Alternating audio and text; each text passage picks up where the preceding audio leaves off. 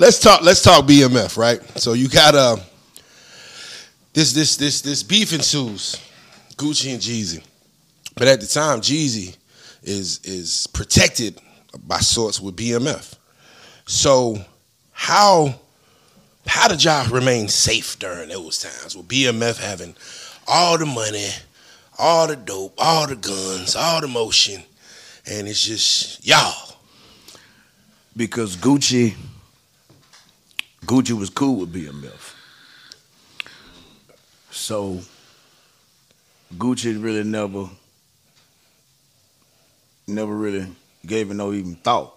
You know what I mean? It was my question, like what you said, like, well, what the hell we finna do? And Gucci, you know, his whole thing, well, I ain't got no problem with BMF. His problem was with CTE. So he put me on something new, like, well, damn. And I know that because, like, I was at the house one day, and some nigga called my phone back when Jazzy T was open. Okay. They're back when Jazzy T's was open. Now, you know what I'm talking Yeah, about? I know. Columbia Drive. Yes, sir.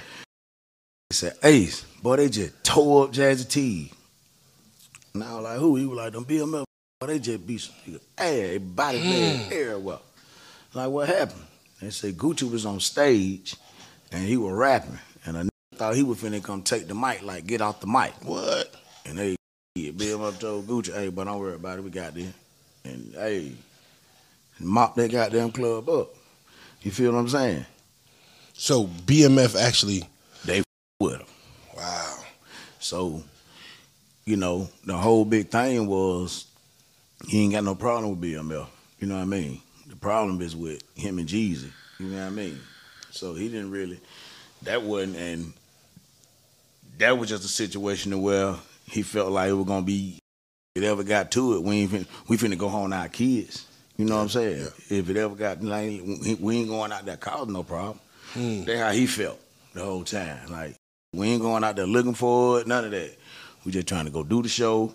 You know what I mean? So hopefully nobody don't just get into no back and forth. Yeah. We can just go do the show and go home. We done been on shows with them, but how they were doing the show, we had to show up early.